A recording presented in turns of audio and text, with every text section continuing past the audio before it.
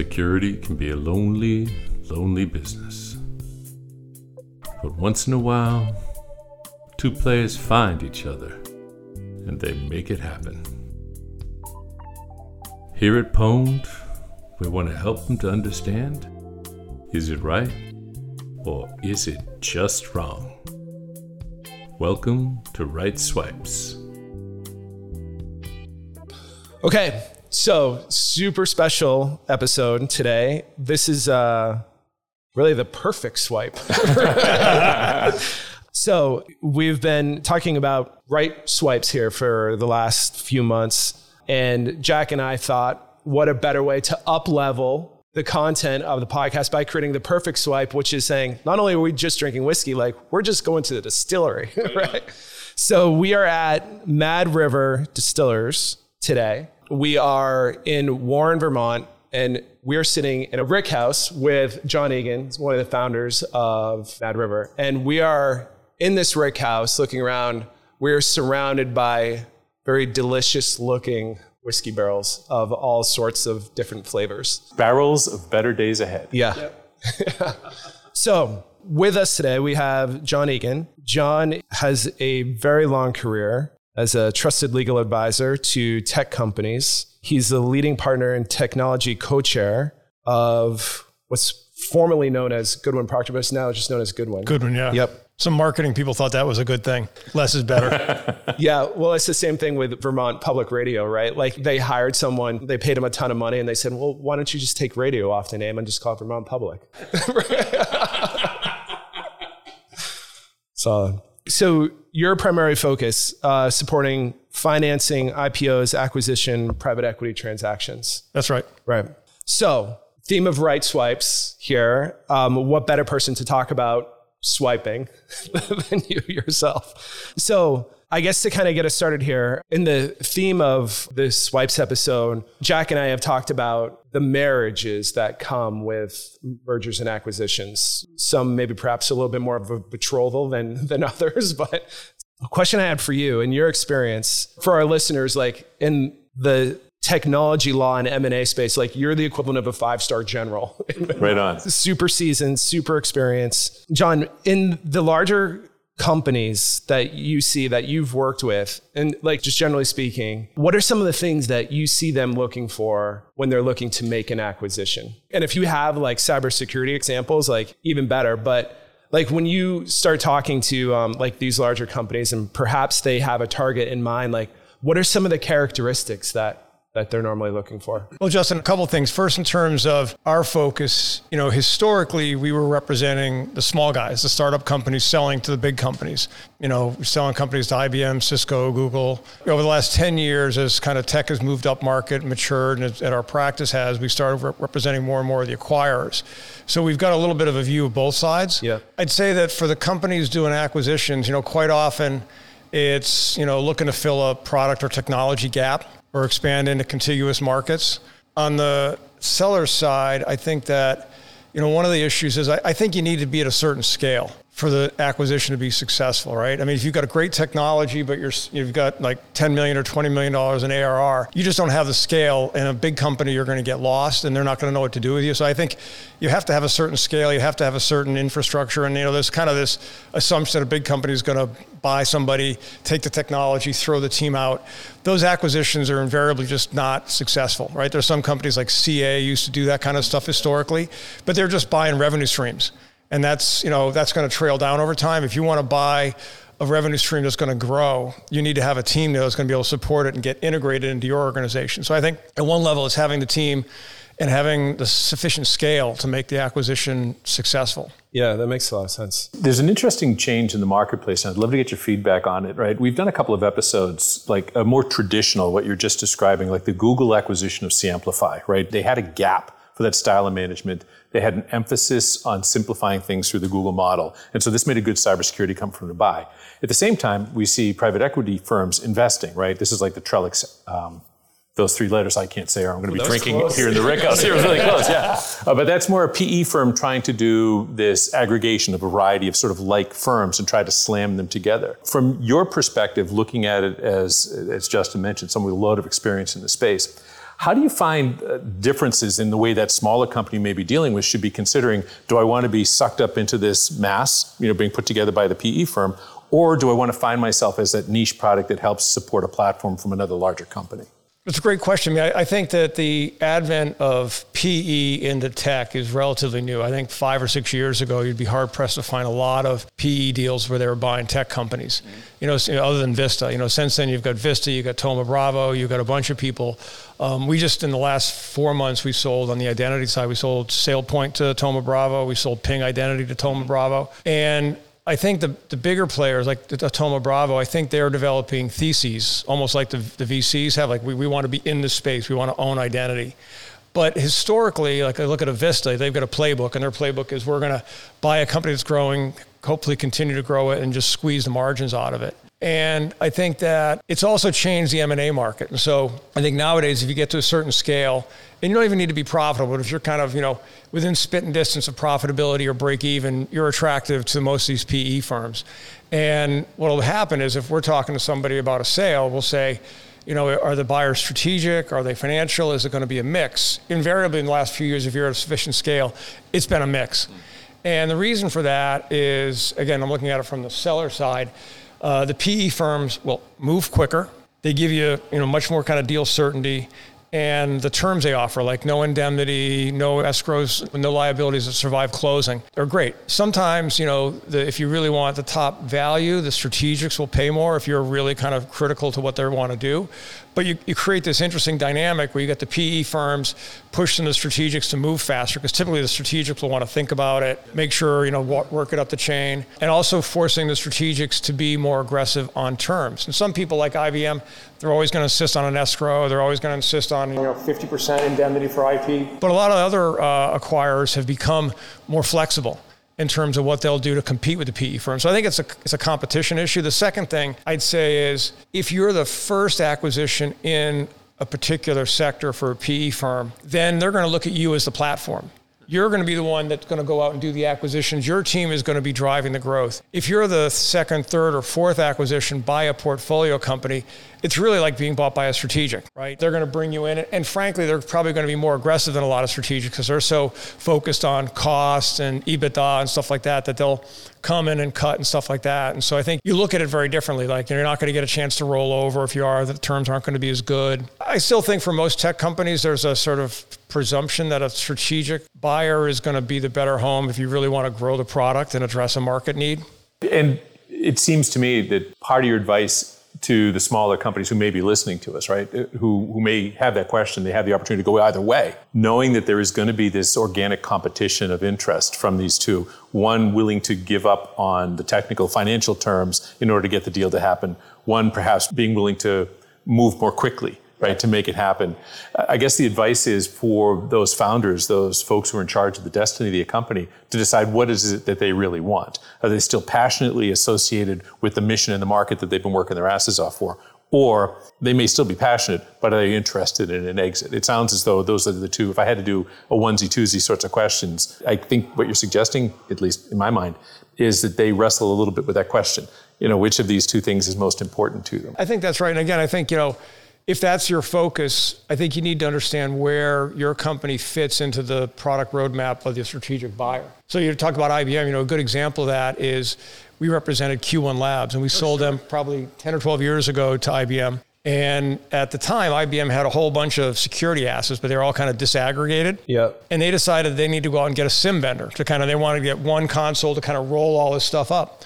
And they thought Q1 was the company. And they get in there and they started talking to them. And not only did they decide that this was the company they wanted to buy, but they also met Brendan Hannigan, who was the CEO there, and said they had a guy at IBM that was going to run it. And they go, you're going to run it. So all of a sudden, it was a very successful acquisition. Brendan ended up running a $5 billion P&L. And several of the Q1 Lab folks ended up having very senior positions at IBM. I think almost all of them are gone because there's only so much that time you can do, but they all got incredibly valuable experience. The product, it's out there now. Yeah, it was an interesting move, and Brandon was a really dynamic leader because I was there. I got acquired just before Sean and the gang got bought at Q1, right? And Brendan was exactly the style of leader that the team needed, and he did a great job of organizing all that together. And IBM itself, Justin, went through a whole transition as a result of that acquisition, where historically, like my company, which did application security, was in development tools. And Tivoli, which was the systems administration, had a bunch of other stuff under a great guy named Al Zoller. And then there was this team that came in for this security purchase, right?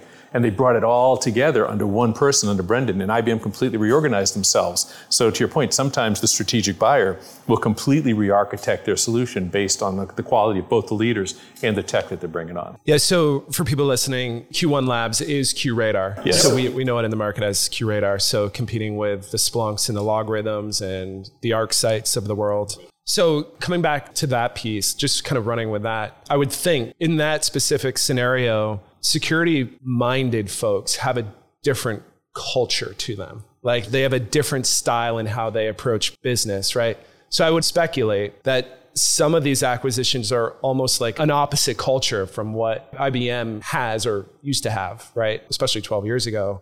Because I mean, we were going from like suits, right, and collars and probably ties at IBM to someone like Brian at Q1 Labs, who's probably like t-shirts and cargo shorts, right? Which is like a completely different culture. But in order to capture that cyber market and like pull on those heartstrings of the practitioners, like you need someone like that because he can resonate with that demographic, right? Yep. But I also think 10 or 12 years ago, the cyber market was much more focused on the enterprise buyer, maybe the CISO. And I think they still are, but I think so much more of it is DevOps or secure DevOps. And I think the people kind of running those organizations, even in the big companies, have a lot more say on where they want to go or who they want to acquire. You brought up a really good point, Justin. I just want to tap on it like it usually happens in the course. It just struck something inside my head. Sometimes the acquirers are completely left field, right? So I'll give you a quick example, RIM's acquisition of Cylance, right? I mean, that's a big deal, right? Very, very different, right? They were used to doing mobile devices more or less, right? Yeah. And they picked up Cylance, which had really done some cutting edge work in ML-based characteristic analysis for endpoint security. Right, and it really just changed the way that company worked. And you mentioned earlier Computer Associates, which is really sort of systems administration platform. They did a bunch of security acquisitions that sort of withered and died. No, they wouldn't say they died, but they struggled, right? And some of them bounced out, did great companies like Vericode's done, right? Coming out and been more successful after. But I think it's interesting to talk about the styles of the companies that are doing these acquisitions and their purposes. Right. This is a great example of saying, I would imagine that in the course of a larger company evaluating an acquisition market, some of those decisions are being made or that those theses are being developed in a vacuum, like within that larger company. But then once you get out and you start talking to your acquiree and you see perhaps how dynamic they are and they know how to sell it and they know how to expand the business, it's very reasonable to think like someone like Brian in that example could come in and be like, or you say, okay, I can empower all of your sellers to create this new sales motion, something that maybe you guys don't know how to do or haven't really even thought of. I can empower that and turn that into a $5 billion line of revenue for you. But it's good that like IBM was like open to that and not so stubborn and stuck in their ways and basically saying like, we're IBM and we know better. This is just my view on the world, right? Yep. John, when you look back over the years here, perhaps in cyber or just tech, if you had to say, you look back on like the patterns of the matches that were successful, is there like a top 2 or 3 things that you've seen over the years that like kind of guarantee like that love match and a good like a good pairing between companies? Depends how you define success, right? If you're looking at, what value did the seller get, that's one way of looking at it. If you're looking at, where their product or their organization is sort of 5 years after the combined company, it's a little different. I think the best acquisitions are when you're acquiring a company that's still on the growth curve. People look at, 30, 40, 50% growth. And at some point you see that starting to plateau. And a lot of times the sellers will say, well, I can't keep growing at 40%. And now's the time to sell. And I think if someone's buying a company thinking they're going to continue to project forward that kind of growth and it doesn't happen, a lot of times that's when the less successful acquisitions occur. I think the companies that are still on that growth curve and they're being bought earlier in that phase, I think are the more successful acquisitions. But also to your first part is like, there's a successful outcome for both, right, for whatever their individual needs are. Right. So the buyer is going to be looking for continued revenue growth as one example. I'm sure many seller, depending on where they are in their journey, perhaps they're looking to change an industry and having more scale is helpful, or they're just looking to get out. Yep. I think it's a great example, right? Because it really fits with the Swipes mantra, right? So it's 2:00 in the morning. if either party is sad, it's a bad swipe, right? Because either one of them can chew their arm off. And I think, John, the way you describe it and what you were just describing, Justin, is the successful ones are where both go into it with their eyes open and nobody is surprised what happens at the end. Yeah. And, and one thing I will say is interesting, the dynamic over the last several years, the advent of PE has reduced the sort of visibility that buyers have into the targets they're buying. Because, a lot of times we were doing deals last year where the company and the bankers would say, okay, you're going to get 1 hour with management. We're going to have like this, abbreviated VDR, virtual data room. You can look at, X, Y, and Z. You're going to make an initial bid. We're going to have some buyers. We're going to select 5 buyers out of that to make a final bid. And you get to do a little more diligence. You get to talk to management again, and then you're going to go hard. So people are making multi-billion-dollar decisions based on 3 or 4 hours with management and, very little information. You never want to take somebody home after last call that you've just met, right? That's a very risky proposition. Yeah. And that's why I think, the best acquirers keep their ear to the ground. They're aware of what's going on. They're tracking companies.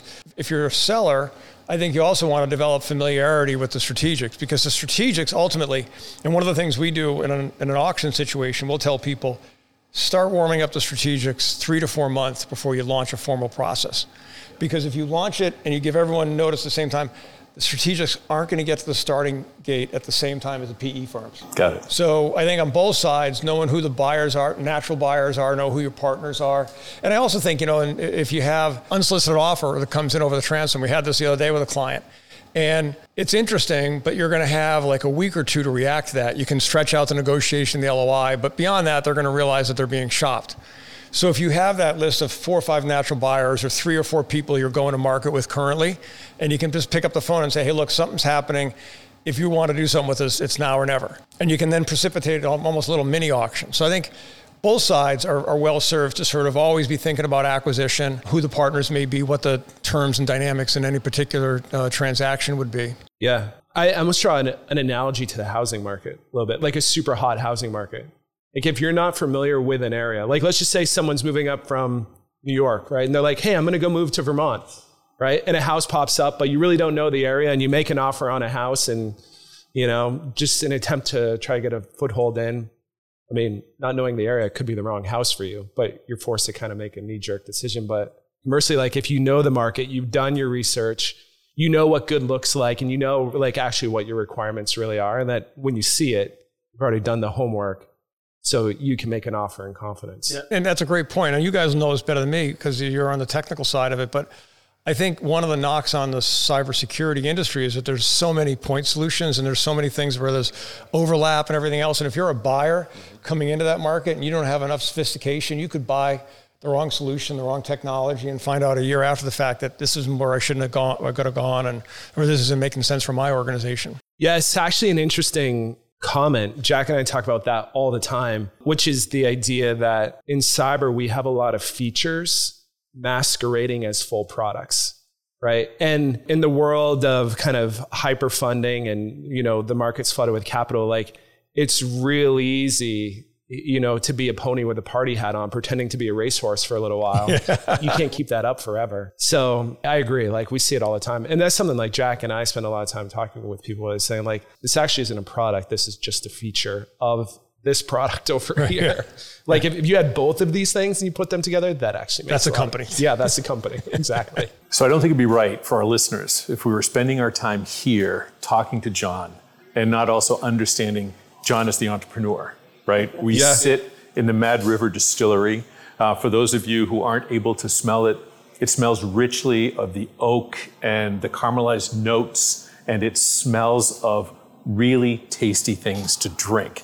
So we're going to dive into that, I'm sure, and I'm actually physically dive into one of these barrels, right? Roll around a little bit. But John, as someone who himself took the risk, right, to be an entrepreneur, right, a very, very different line of business, right, than the law or technology.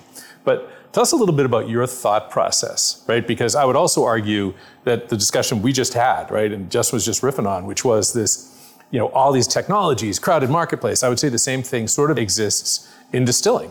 right? There's a lot of new entrants, right? There's a lot of stuff that'll give you a headache and make you want to die, right? And then there's stuff that's really, really good. So I'd love your thoughts on why you wanted to get into this marketplace, right? And number two, how you see yourself as effectively creating a strategy so that people know this is delicious, and listeners, it is, but that this is delicious and it's not some rot gut that's going to make your hair fall out and be sad. A couple of prefatory comments. This started basically because of one drunken evening. Well, we have this old farm. Back to Rickhouse Swipes. Yeah. The 1840s farmhouse, and it was 28 acres, and it was once part of a much larger parcel. About 15 years ago, the owners of the larger parcel called us and said, we're thinking about selling the land, and we bought it just to sort of reunite the farm. And we had all of a sudden 200 acres, a lot of, fields, orchards and stuff. And a friend of ours who was ran the Relais and Chateau in town, was a big sommelier, said, what are you going to do? And my wife, because we loved wine at the time, said, I'm going to start a winery. And he said, don't do that. Like, all the wine that grows in Vermont is shit, because it's, no good rootstocks will survive the winters. He said, do something indigenous, like make apple brandy. And I'm like, I love Cavados, the French apple brandy. We'll start that. So we started this project. We have 2 old horse farms here.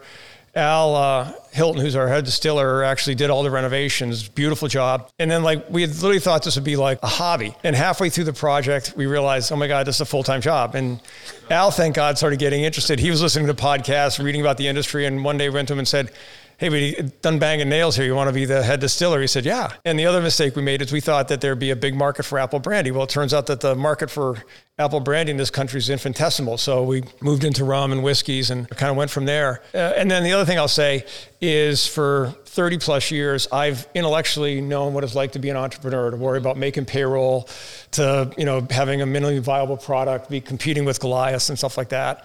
Now I viscerally know what it's like. And that's been an education. But our shtick from the beginning, a lot of people who got into the industry, when you get the DSP, which is distilled spirits plant license from the federal government, it allows you to make your own stuff. It allows you to rectify stuff you get from other people. It allows you just to simply bottle stuff you get from other people. So a lot of distilleries will buy neutral grain spirits, or they'll buy rye or bourbon from someone else and just bottle it and call it their own. And we decided that everything we make, we're going to make our own from scratch. Everything we make is going to have some character, some terroir from the region we're in. And we've sort of stuck to that. So a lot of people will do gin and vodka to start for cash flow. We didn't. So everything we make age at least a year, now 2 to 4 years. So, we kind of struggled initially to get up to speed. And we've taken our time. I think we've grown. Last year we grew 60%, which was huge coming out of COVID. We just bought a new facility in Waitsfield, and we're going to start building that because we'll be at capacity here in about a year. But that's really been our focus. And, it's been a good place. Brown Spirits has been a good place to be for the last 10 or 12 years. We also have a tasting room in Burlington, which functions like a bar. We do cocktails there and stuff like that, retail store. But it's also like our test bed. So what we'll do is, we'll try different things every once in a while, and we'll sell them up there and see how they go. So in some of our biggest sellers now, we make a regular bourbon. It's a wheated bourbon, and it's very good. But it's like a lot of good wheated bourbon, smooth, sweet. And then 4 or 5 years ago, Al had the idea that we should make a maple smoked bourbon.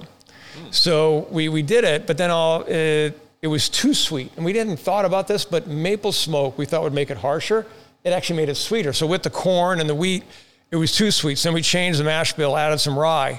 And it is wonderful. And it's gotten like 92 from wine enthusiasts and stuff like that. And that was like a special release. And now we moved to make that one of our mainstays. So we do a lot of that stuff. We like to experiment. We like to try stuff. Agile booze development, John. Yeah, I was just thinking, it's like, what a way to figure out product market fit. You have a place where you can distribute it, test it, see what works before you invest too much into it. Yeah. I think it's brilliant. So, and that's, knock on wood, I think we've been doing well. And it's great. We've got 10 or 12 people in the organization now. Everybody's really excited about, the company and the vision we have. So, and would you ever consider a swipe? Well, that's a great question. My wife, my wife used to work at Reebok doing sales and marketing, and Mimi, our president, about 3 years ago said, we need you to head up sales. So she's now doing sales, which is something she never really wanted to do. And so I think she'd say, I would sell this tomorrow. But my view is I want this to become a self-sustaining company. I mean, we're still profitable on a GAAP basis, on a cash flow basis. We still burn money because we have to create so much inventory. But I think we're close to being sort of, break even on a cash flow basis. And I said, once we get there, we've got a ton of optionality because we can kind of continue on our own. We can get sold. I think we need to get to a slightly larger scale. And the other thing I've had to get my head around, I never really grokked when I started this thing, was I'm used to working with software companies where you sort of, you distribute the thing and that's it. Here, you got to age stuff for 2 years. You got a physical product. But I think you do need to get to a certain size, have a certain amount of inventory. And what we've told, it's an interesting story. Years ago, there was a company called SitePath. And it was back in the late 90s. This is going to seem like an obscure reference, but the biggest competitor was Akamai. And they're a CDN company. And Akamai was probably worth $30 or $40 billion back when that was a lot of money. And SitePath got approached by Cisco. And back then there were these pooling of interest rules. You couldn't talk about acquisitions, so it was all like kabuki. And the CEO came back from a meeting with Cisco and he says, I think they want to acquire us. And they mentioned $700 million. And Bill Kaiser, who was a partner of Greylock, was in the room. And he said, well, I think that, 700 means that they'll pay you, a decent amount of money, but they're not going to give you $1 billion. So I bet you get the $900 million. And he was right. And the CEO said, what should we do? And Bill said, I don't know. What do you want to do? He goes, I'm an investor. I got like 20 investments. This is your one company. So you decide what you want to do and I'll support it. Good on Kaiser. It sort of resonated with me. So we've talked over time, and with Mimi and Al, we say like, look, if and when that happens, it's your decision, not ours. Because, we're investors now. My wife's a little more than an investor, but this is really your livelihood. And what you want to do is what we're going to do. Oh, that's awesome. That's great. Yeah, that's super cool. Anything in closing here? I think perhaps the most important part is that we're going to take a step back. And with John's recommendation, we're going to start trying some of these. So in the show notes, we'll have a couple of different versions that we're going to be trying. Justin and I will enter in our commentaries on the lusciousness that we experience here.